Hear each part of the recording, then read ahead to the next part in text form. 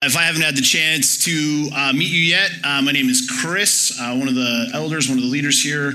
It's good to be back up here. Andrew, thank you for carrying the load. He did a great job, didn't he, church? Yeah, fantastic. It was nice to have a few weeks off, but it's also great to be back up here with you all. So if you have a Bible, grab them, go to Matthew chapter 6. We're going to continue our series going through the Gospel of Matthew. While you find that, I just want to quickly do a bit of an update for us as we come to the end of the year.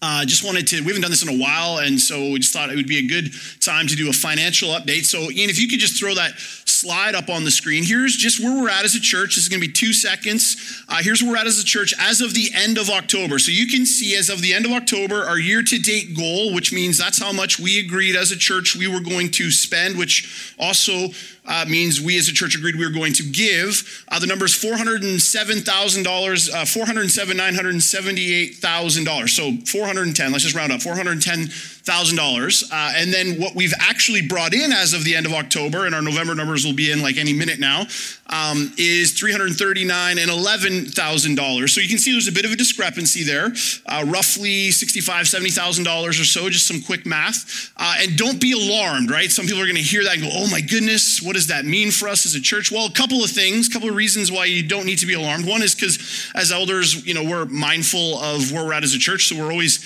managing expenses. Here's another reason why, because this budget was predicated on the planting of West Village. And, as we know, part of our journey this year has been bringing West Village Saanich this number was predicated on planting West Village Saanich, and as you know, part of our journey was bringing West Village Saanich back into the West Shore this fall. So all the dollars associated with that gathering, we are no longer spending, rent, stuff like that. As well, Robin was on staff full time, and so that's also no longer the case. And so our expenses are actually a lot lower. Now, with that being said, our giving, it's close. We're pretty much at a break even for the year. But here's just what I would say on this. I just encourage you to continue to be faithful, continue to be generous. We're coming to the end of the year, so if you want to get any resources, any dollars in to get them on your 2018 tax return, that needs to be done by the end of the year. So go ahead and do that. There's your financial update. Grab your Bible, go to Matthew chapter 6. We are in a series going verse by verse through the Gospel of Matthew, as I already said. And where we find ourselves in the Gospel of Matthew in chapter 6 is in what we've been calling what is typically known as the Sermon on the Mount. Now, the Sermon on the Mount is often thought of as the center point of the Gospel of Matthew. Not the middle, but the center point, like the apex, the high point of the life and ministry of Jesus as as Matthew tells Jesus' story in his Gospel. And where we find ourselves here, specifically where Andrew started to take us last week, is in what we call the Lord's Prayer. So we're in Matthew chapter 6. We're going to be in verse 10 this morning. He started in verse 9 last week, and we're in the Lord's Prayer. Now, what's interesting about the Lord's Prayer is actually the center of the Sermon on the Mount. So just hang with me here for a second. I don't want to overreach. I don't want to make a claim that isn't necessarily intended by the author. But here we find ourselves in the center of Matthew's Gospel. And at the center of Matthew's Gospel is the Sermon on the Mount. At the center of the Sermon on the Mount is the Lord's Prayer. Now think about this. This is the absolute high point of the teaching of Jesus. And what does he talk to us about? Prayer. He could have put anything in here, right? He could have put, give more money to the church. That would have made those numbers look better, right? He could have put, love the poor. He could have, lots of things he could have put here. And he comes in and he says, it's really, really important that you pray. I'm going to teach you how to pray. Now that tells us something about God, doesn't it? It tells us something about what he wants for us. It tells us something about what his heart for us is. He longs for us to be a people who pray. Now, again, I wish I could say we are like strategic and we planned all this out, right? But we're not that smart. You can't give us this much credit, but this has been a huge theme for us this fall. Like we came out of the fall and we went into a series, 5 or 6 weeks, I can't remember, maybe longer, on prayer. What does it mean to pursue God? What does it mean to seek God? What does it mean to encounter God? And then we thought, okay, we're going to move on from that. We're going to jump back into the Sermon on the Mount. And then we do that for like 2 weeks. And then we come back to what? Prayer. Maybe it's just me, but I think God wants to teach us something as a church. I think he's calling us to something as a church. I think what he's trying to do, he's trying to get our attention, and he's trying to say, hey, West Village, prayer is important. Prayer is significant. Prayer matters. I actually want you to be a people who are marked by prayer. And what's interesting is we can, I don't know about you, but a lot of times when you start to think about prayer, it seems like prayer is kind of a dead practice in our culture.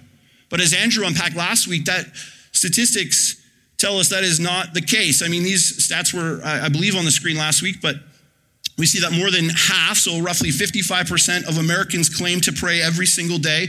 21% claim to pray weekly or monthly, while 23% say that they seldom or never pray. So what we see is people actually do pray a lot.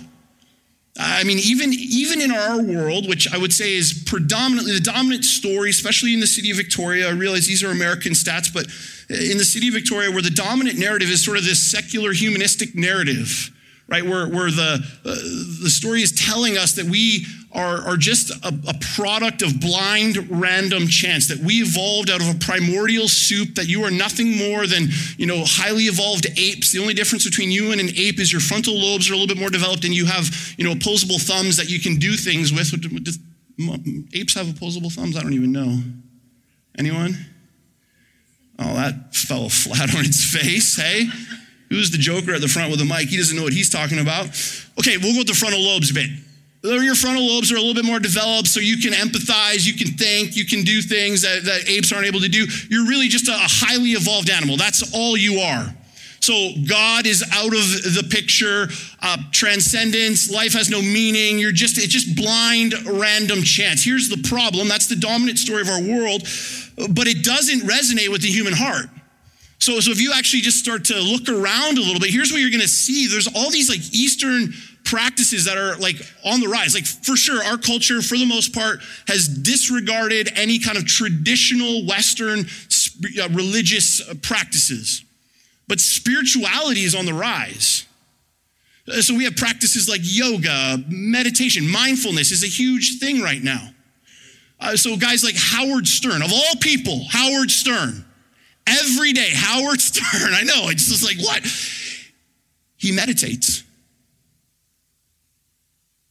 Ace Ventura, Jim Carrey, Ace Ventura, every day practices mindfulness. I have a friend, a good friend. I talk about him all the time. I tell him I talk about him all the time. He's my atheist buddy, Mike, right? He feels like he's your buddy. I talk about him so much. This guy is as atheist as you are Christian. If there was an atheist church on a Sunday morning, he would be there because he has a card. It's I'm a member of the atheist club. He's a legitimate atheist. He takes his family on meditative retreats.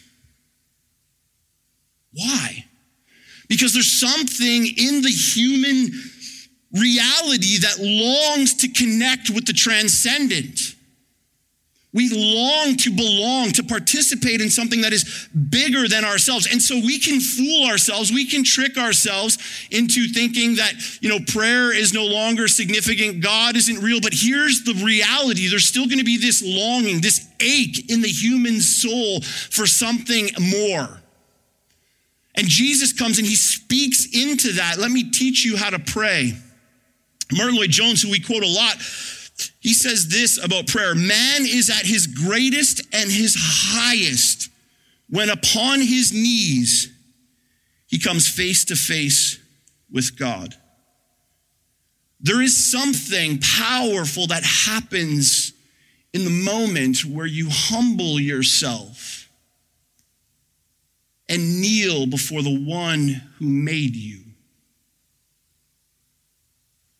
You become fully human in that moment. You realize who you are.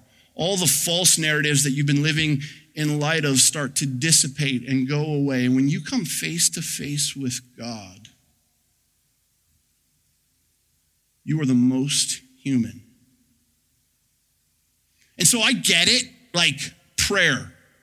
If you're in the creative meeting at West Village, we're what's the sexiest thing we can preach about? It's not prayer.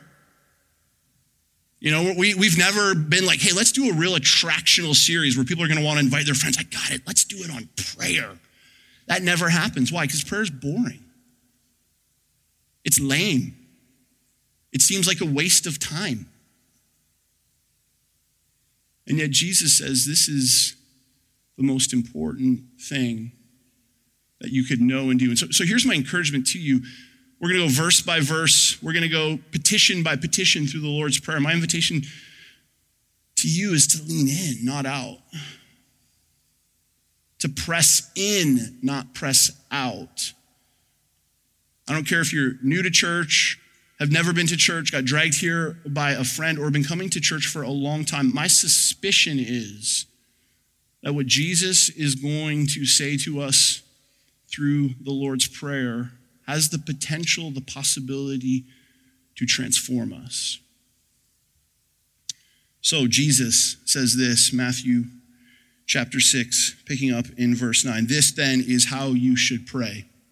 If you go to Luke's gospel, where he also gives the Lord's Prayer, the disciples come to Jesus and they say, Lord, teach us to pray.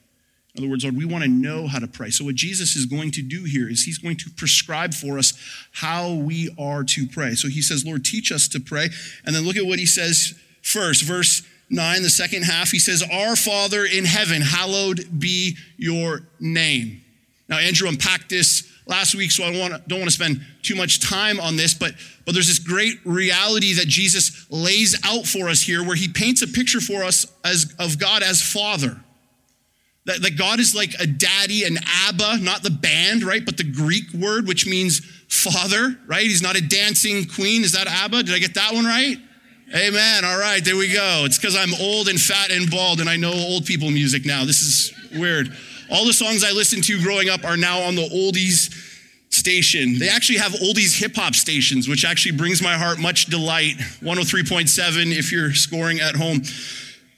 What were we talking about? Right, Jesus and prayer. Okay.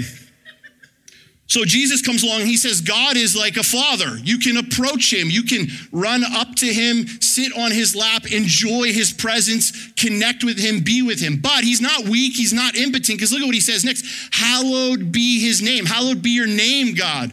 In other words, he's also holy. He's set apart. He's other than. He's the one who knit you together in your mother's womb. He's the one who spoke and the universe came into existence. He's the one who hung the stars in the heavens. And what I love just about the way that Andrew unpacked this for us last week, but the way that Jesus is depicting God for us here is if he just gave us God as Father, here's what would happen. Like all children do with their parents, they would become very disrespectful of their father. He would seem somehow like he's weak. But if he only gave us a picture of God as holy, we would be so terrified of him that we would never actually pray. But here we get this beautiful picture of God where he is both loving, gracious, and kind, but also one to be feared. Also one who's, when we come into his presence, we should tremble. And then Jesus goes on, and look at what he says next. In verse 10, he says, your kingdom come, your will be done on earth as it is in heaven. Your kingdom come, your will be done on earth as it is in heaven. Now look at what Jesus starts with here. Verse 10, the first word, your. He uses that word twice in verse 10. And actually, if you just take a step back for a second, look at the Lord's Prayer in its totality, here's what you're going to see. When Jesus unpacks for us, when he instructs us, when he teaches us, when he teaches you and he teaches me how we are to pray, look at what he starts with.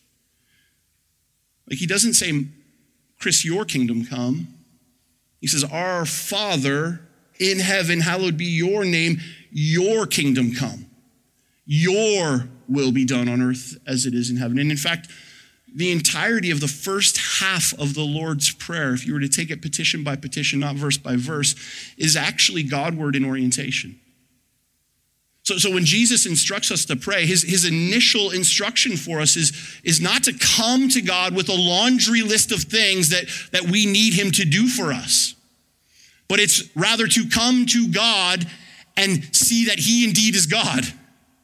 to start by acknowledging that God is God. I mean, I don't know maybe this is just at my house, but like my kids are getting older, so I have to be careful about what illustrations I use and tell you while serving or in kids ministry. So I can just talk about them and just don't tell them that I did this, okay? When we go to pray around the dinner table, and we want to use that as an opportunity to train our kids how to pray. We'll ask our kids, okay, you're up tonight, Tyler, you're up tonight, Lucas, you're up tonight, Adam, you're up tonight, Jacob, you're going to pray tonight. And it's like, sometimes we're just looking at each other like, we're bad parents. Like, we get paid money to tell people about Jesus, and this is the fruit of, oh my gosh. It's like, God, we want to have a good day tomorrow, and I got a game tonight, so I hope we win it, and I hope I make most of my shots. Amen. Let's eat. And we're just like, oh man, like, no. Like, how about you talk to God about God? How about you enjoy God? How about you worship God? And it's funny, right? You think about this and you're like, yeah, that's funny. But just take an audit of your prayer life for a second. Go look through your journal, your prayer journal, and look at all the things. I don't know if you have a prayer journal. If you have a prayer journal, whether it's on your phone or just in your mind or your heart, or it's a literal journal where you write things out that you're praying for, ask the question, who's the hero of this? Is this God, your kingdom come, your will be done? Or is this God, bless my kingdom, make my kingdom better? See, because here's what God wants for us. Here's what Jesus is instructing us to do. It's beautiful. It's this beautiful, beautiful, beautiful reality, because Jesus knows you better than you know yourself. He's saying, here's what I need you to do. When you come to pray, remember that you are not God. One author I was reading this week in preparation, he said, the first thing you should do when you pray is put your hand over your mouth and sit in the presence of God. Oh, that's a good word. And when you start to look around at our culture, when you just examine your life, I mean, this is like we talk about this a lot, but we are the wealthiest people, most blessed, air quotes, blessed by worldly standards, people that have ever lived, and yet we're the most medicated and unhappy people who have ever walked planet Earth. Western society is a disaster. It's a train wreck. Why? Because we are trying to run our own world. I mean, just think for a second. Like, if you're here and you have small children, which pretty much makes up everybody that goes to West Village for the most part, it's like being a parent. Like when I was a kid, here's how parenting went. Go out with your friends and come home. When did you tell your kids to come home if you're my age? When were you told to come home? When the street lights come on. I don't care where you are until then. I don't care what you're doing until then. I have no cell phone to text you on to figure out where you are. You just go and you just come home before then. That was it. That was parenting in a nutshell. It was great. I wish I grew up in that area, because now we live in an era where it's like, well, okay, a book comes out and it's a bestseller and you've got to read it, and it says if you leave your kid crying for more than 3 minutes, here's what you're going to do. You're going to give them a fear complex. You're going to give them anxiety, and they're going to grow up to be mass murderers, and they're going to chew your face off in your sleep. Right? They're going to grow up to listen to Nirvana. It's just going to be bad, ugly, dark. And you're like, okay, let's do that. And so what do? We chase our kids around the house. When West Village kids, if they cry, we bring them in here and we let them disrupt this whole thing. Sorry, well, whoops, that came out. Okay. Oh, take that back. Okay. We wouldn't ever want to let little Johnny cry himself to comfort in the nursery. And so we think, well, we'll just keep going in there to get him. Actually, we won't even make him go in there. And now all of a sudden he's 20 and he wants me to cut his meat for him. And I can't figure out why, because I've never made him do anything his entire life. This is crazy. And then like 3 minutes later, another book comes out, and it's like, well, actually, no, you should let your kid cry, and you should spank them often. And so then you start doing, and it's just crazy. Because we've convinced ourselves that we have to figure this thing out. And so what does it lead to in our world? It just leads to stress, it leads to anxiety, it leads to frustration. And here's Jesus' invitation. It's beautiful, it's wonderful. Just come and sit at the feet of Jesus. Cover your mouth. Breathe. And remember that you are not God, and he is.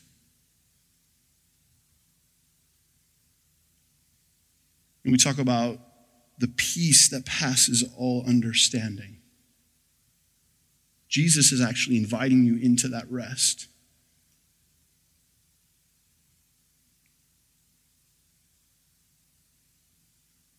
Our Father, who art in heaven. Oh, I'm so thankful you're running the world. I don't have to. I'm so thankful that you are the one who is the arbiter of truth so that I don't have to. I'm so thankful that you hold the whole world in your hands so that I don't have to. Lord, it's your kingdom, not mine. It's your world. It's not mine. It's your will. It's not mine. So he says, your. And he goes on and says, your kingdom come. Your kingdom come. Now again, just taking a step back at what Jesus is talking about here. If you recall, as we're going through the Sermon on the Mount, we've been saying that the Sermon on the Mount is ultimately the constitution of the kingdom of God. It's the constitution of the kingdom of heaven. If you go back to Matthew chapter 4, we won't turn there, this won't be on the screen, but in Matthew chapter 4, Jesus comes on the scene, he's preaching, he's doing ministry, he's kind of coming on the scene, and here's what his sermon was summarized by Matthew as, repent, for the kingdom of heaven has come near. And he invited people to come and follow him as king and be a part of his kingdom. And then in Matthew chapter 5 through 7, which is what we've been working through for a very long time, he's explaining to them what it looks like to be a part of his kingdom. So in other words, when Jesus comes on the scene, here's what's happening. He's inaugurating the kingdom of God. He's inaugurating the kingdom of heaven. When he comes on the scene, he is ushering in God's kingdom. Now, what does that mean? Because in order to understand this prayer, we have to understand what the kingdom of heaven is. We have to understand what this kingdom is that Jesus is laying out for us. What Jesus is not talking about. It's easier to describe the kingdom in terms of what it isn't than what it is because it's so spiritual and nebulous that we almost have no language to really firmly understand what it is. But what Jesus is not talking about is an earthly kingdom. He's not talking about a political kingdom. He's not talking about making Canada great again. Right? That's just not part of what he's doing. This is not a political statement. It's just not what he's doing. He's not talking about turning Canada or the Western world back into a Christian nation. That is not the heart behind the kingdom of heaven. The kingdom of heaven is the place where Jesus is Lord. Jesus is Lord over the hearts of men and women. And so the kingdom of heaven is not a physical place, but it's a spiritual reality that we experience. So how does the kingdom of heaven grow? It's not by legislation. It's not by outward morality or obedience. It's by men and women having their hearts changed and transformed and seeing Jesus Christ as king. And so the way that we go about bringing the kingdom to bear is by preaching the gospel. It's by being obedient to what Jesus calls us to do in Matthew chapter 28, which is make more disciples. As we make more disciples, what are we doing? We are expanding the kingdom. And what Jesus is calling us to pray for here, and don't miss this, he's calling us to pray for the expansion of his kingdom. So follow the bouncing ball here. Jesus comes on the scene. He says, here's how you are to pray. Start by praying to God, calling him Father, recognizing he's holy, recognizing that he is God and you are not, recognizing that you make a lousy God, but he makes a great God, that you can trust him. You can rest in him as the one who holds the universe together. And then pray that more people would realize that. It's beautiful. So some of us have this view of prayer, and I'm not trying to be pejorative in any way, but it's like this thing that old ladies and weird people do. Like in the back corner of a room or a church or whatever, church building. It's not for, it's not like, I'm not going to do that. It's like the knitting club and they pray, or it's the thing that we sprinkle on our church baseball game before we start. And Jesus is going, no. It's a lot more than that. listen to this. He's actually saying that prayer is warfare. That prayer is the means by which his kingdom will come. If you go to Revelation 8, we're not going to turn there this morning for the sake of time, but if you go to Revelation 8, you get this picture of prayer. It's this beautiful picture that the Apostle John paints for us, where the prayers of God's people rise up to heaven like like incense. And they get up into heaven and God takes them and something mystical, spiritual happens whereby God then turns them around and throws them back down to earth as lightning and thunder. In other words, it's the way by which his glory is manifested on earth. So confession of an elder at West Village, we have spent probably the vast majority of our time as a church thinking about how we can grow the church, thinking about how we can saturate the city of Victoria, thinking about all the ways in which we can strategize and the things that we can do and the language that we can have and the events that we can plan. And Jesus is saying, you're dumb if you think you can do this. The way that this is going to happen, yes, we're going to have to be faithful. We'll talk about that in just a second. But the way that this is going to happen is not by strength, it's not by might, but it's by the power of God. The way the church is going to grow, you think you're that good, Chris? Right? Yeah, you crack a joke here and there. You think you're going to be able to grow the church? No. The Spirit of God is the one who has to move. And so you need to get on your face. You need to pray. Now, let me just ask a couple of questions here. When you pray, and I'm going to ask this question a lot, what does it sound like? When your community group gets together and you guys pray, right? If your community group prays, what are the things you pray for? Well, I've got an aunt and she's got a bad liver. Okay, we're going to pray for your aunt's liver. Oh, I've got, my toe. I got a sick cat. We come to God with our grocery list. We come to God with our laundry list.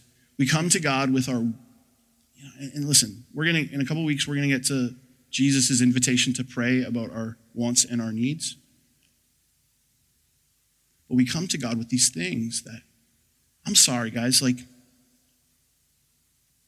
don't matter. They don't matter next to the glory of God, next to the hallowedness of the name of God, next to the kingdom of God advancing in our city. And we've turned prayer into this thing that is focused on self and honestly seems weak and impotent. I don't know if you've ever been in those prayer meetings where you're just like, I want this to end so I can go home. That is not Jesus' vision of prayer.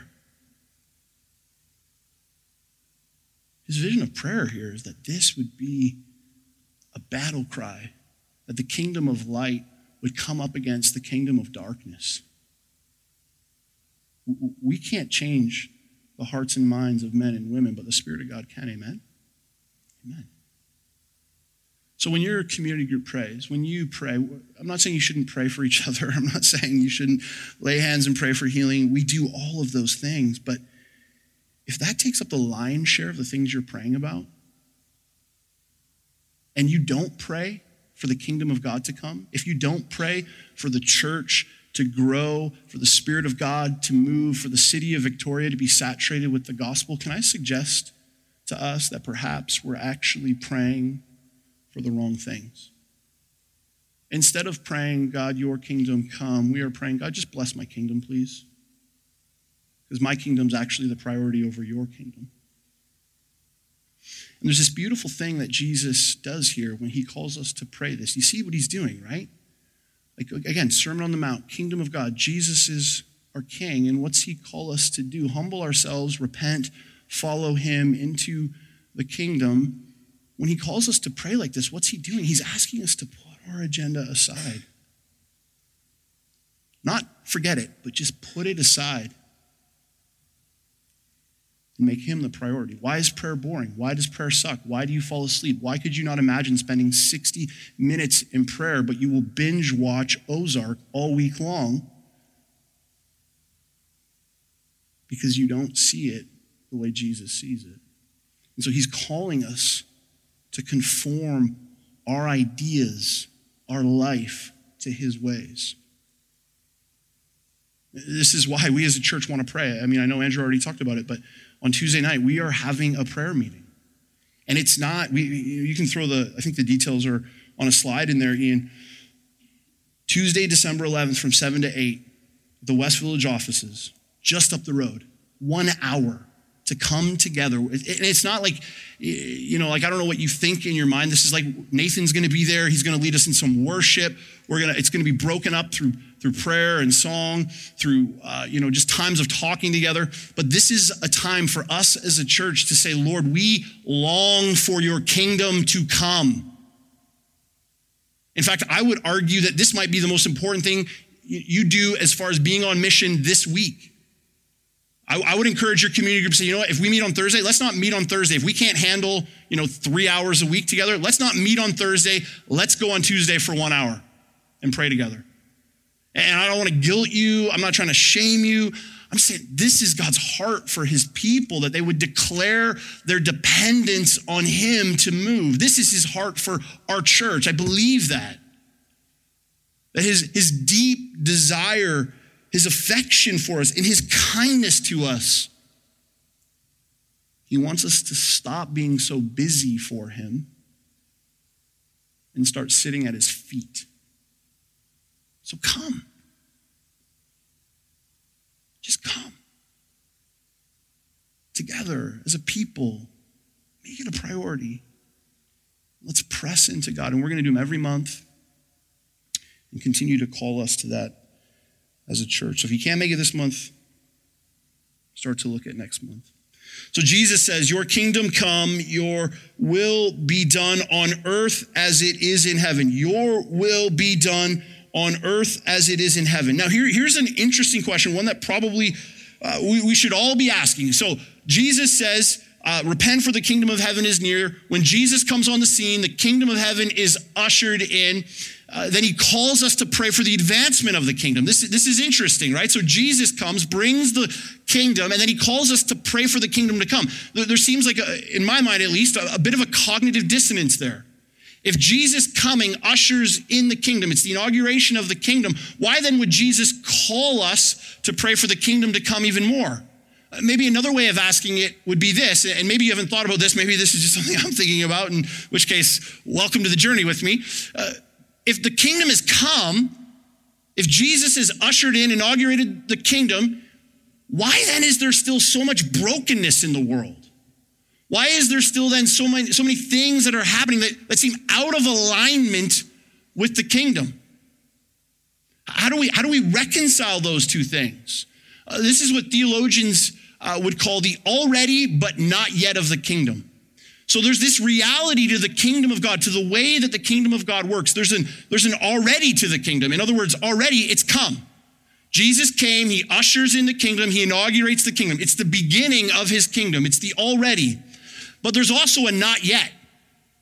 There's a not yet reality to the kingdom, in that we have not yet experienced the fullness of the kingdom as Jesus describes it in Matthew chapter 5 through 7. The not yet of the kingdom is the kind of stuff that we read when we go to like Revelation chapter 21. You go to Revelation chapter 21, you get this great picture of what the kingdom of God will be like. We're going to be in eternity with Jesus, gathered around the throne, worshiping him in fullness. And John describes this picture for us where there's no more pain, there's no more heartache, there's no more tears, there's no more anguish, there's no more sadness. He's wiping every tear from every eye, that everything that is broken comes untrue in every single way. All the things that cause you to want and long and hurt, all of that stuff is fixed and restored. That's the fullness of the kingdom. And we haven't yet experienced the fullness of the kingdom. Maybe a helpful analogy would be, World War II, we have D-Day, Normandy. The Allied troops stormed the beaches of Normandy. And we realized on that day that the war was over.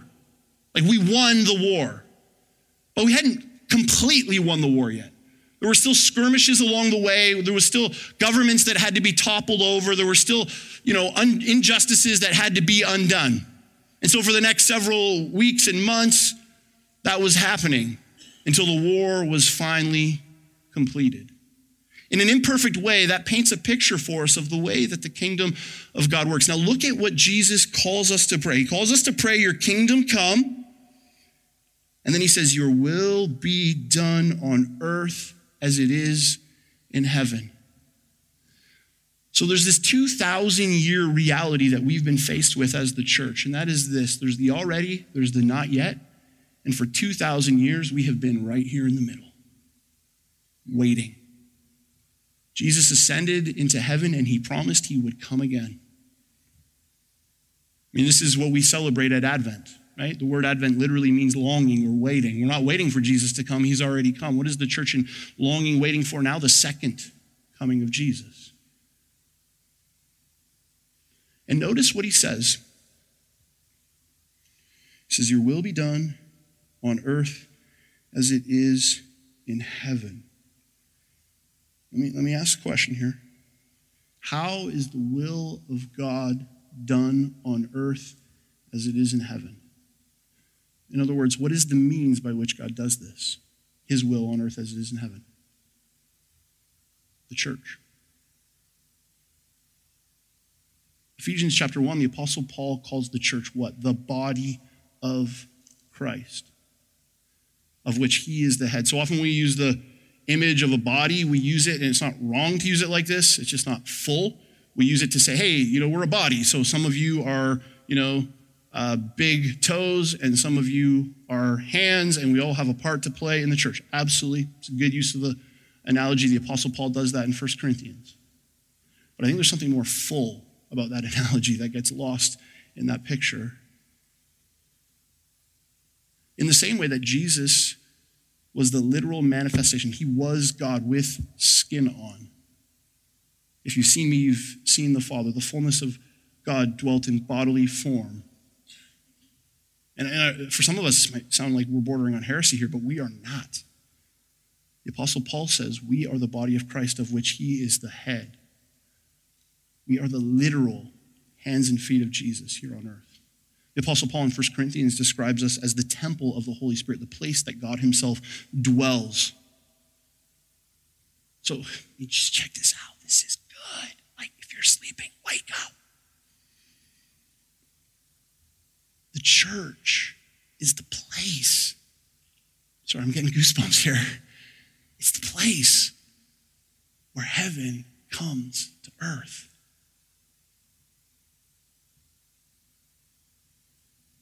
Whoa. So you think, you might think, you woke up this morning, you looked outside, hey, it's a couple degrees warmer, we don't have to scrape the car, sure, let's go to church this morning. Right? Or, I don't know if I feel like, doing the whole community group, maybe being the part of the thing. I don't know, there's just this cavalier nature with which we treat the church at times. That's what I'm trying to get at. And Jesus is saying that this community is the means by which I am going to bring heaven to earth. In other words, we are a foretaste of what is to come. That Revelation 21 picture, when people encounter us, they should at least get a taste of that. Now, don't get me wrong. In the same way that the kingdom is already but not yet, West Village is very already but very not yet. If you're picking up what I'm throwing down. Okay? I know. You know me, I know you. We ain't awesome. But Christ in us is the hope of glory. And so what Jesus is calling us to pray here is gospel saturation. That the church would rise up and be the church. When was the last time you prayed? Not for the church finances, but for the church of Victoria to saturate the city of Victoria. And the beautiful thing about this prayer request is Jesus doesn't just call us to pray. He then puts actual flesh, no pun intended, on the request and says, here's how it gets fulfilled. It's in how we live. You get to pray it and you get to live it. What a beautiful, beautiful reality. See, church, prayer is not boring. Prayer is not lame. If it is, here's what I'm going to say to you. You might be doing it wrong. You might not be praying at all the way Jesus intended you to be praying. I'll invite the band to come up as we wind down. In 2 Chronicles, there's this great verse, 2 Chronicles chapter 14. It says this. It says, if my people who are called by my name will humble themselves and pray and seek my face and turn from their wicked ways, then I will hear from heaven and I will forgive their sin and I will heal their land.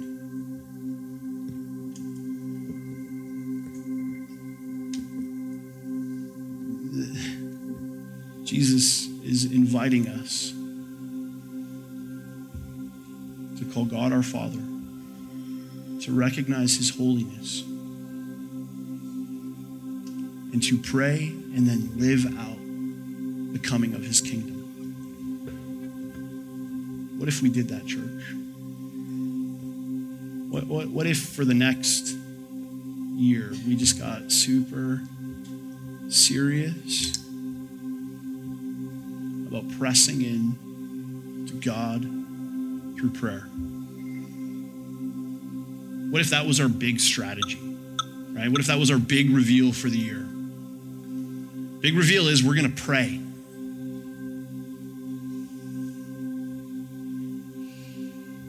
What might God do? This week I had coffee with a guy on Thursday. I had coffee with a guy named Mike Blackaby. He's from Atlanta, Georgia. He's up here to plant a church in Oak Bay with Canvas Church. Canvas has a church that meets out here. God's doing great things through that church, and he's planting an expression of that church in Oak Bay. And I got to sit down. He reached out to me. We sat down. We chatted. It was fantastic. And at the end of the coffee, I said to him, hey, Mike, I got to tell you something, man. Every single day, my phone buzzes at 10:02. And every single day at 10:02, I pray Luke chapter 10, verse 2. I pray to the Lord of the harvest that he would send more workers to the field. I've been doing that for a long time, like 4 or 5 years. So we ask our church to do it. I don't think anyone else does it. I think it's just me and Andrew, but we still do it. If you don't do it, set your alarm every day to 10:02 and pray 10:02 prayers. Here's why. Okay, check this out. I was praying for you to come here before you were even thinking about church planting.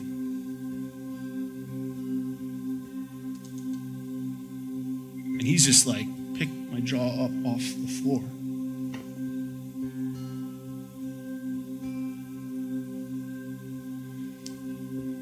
If my people who are called by my name will humble themselves and pray and seek my face and turn from their wicked ways, then I will hear from heaven and I will forgive their sin and I will heal their land. What if because of a group of not so awesome followers of Jesus who set their alarms for 10:02, and that's not the ask this morning, but let's just say it was, set their alarms for 10:02, there were 10 mics. There were 10 Canvas churches. There were 10 West Villages. There were 10 Glad Tidings. There were 10 Colwood Pentecostals. There were more and more churches that were not just gathering on Sunday, but living out the mission of Jesus. They were not just meeting in a movie theater or in a building, but they were filling the city. That the kingdom of God actually started to come in the city of Victoria.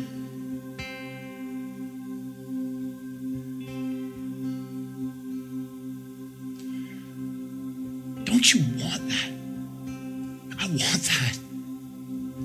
I don't care how big our church is. I don't care how many churches we get to plant. I want to see Jesus made much of. Amen.